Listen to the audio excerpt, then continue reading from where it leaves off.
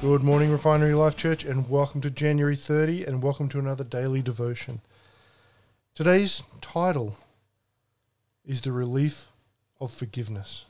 Before we go any further, why don't you share this with one of your friends? Just hit like, hit share, and let some of your friends listen to the Word of God each morning as well.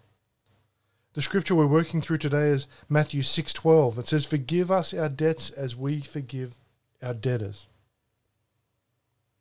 In this age of financial crisis, newspapers and the internet and TV stations are all full of stories and articles about loans being forgiven. The debt loads of entire nations are sometimes forgiven, aren't they? Let's talk about student loans being forgiven. We hear that all the time.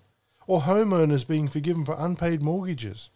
You know, we saw this during the GFC, and I'm sure we're going to see it again, potentially sooner rather than later. We can hear stories of institutions being forgiven because they are too big to fail. Have you heard that before?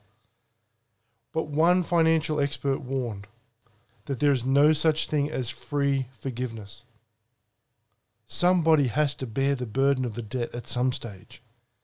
Regarding our sins and souls, Jesus paid it all, didn't he? We come to him with a load of guilt and confess our regrets. We tell him about the moment of foolishness that causes us shame.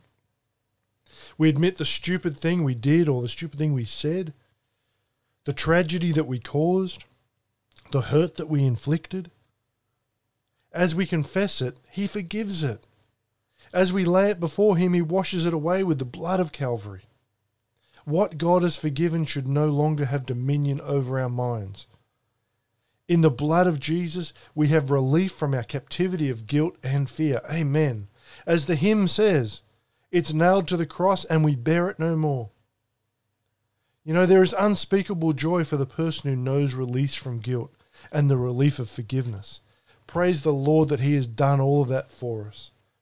And let me encourage you, as I do every morning, church, to be diligent with your Bible study time. I'm sending out the daily reading scriptures for you. And I do this because God's got so much more for us than we can get from just going to church once or twice a week and hearing someone else talk about the Word. When you spend time with God, your life will change in amazing ways because God is a Redeemer. There's nothing that's too hard for him, and he can make you whole, spirit, soul, and body if you allow him to. And you're important to God, you know that already, but you're also important to us at the Refinery. So when it comes to prayer, we believe that God wants to meet your needs and reveal his promises directly to you. So whatever you're concerned about and need prayer for, we want to be here for you. Even if you just want to say hi, you can contact us on www.refinerylife.org or via any of our social media channels. And until tomorrow morning, church, stay in the blessings.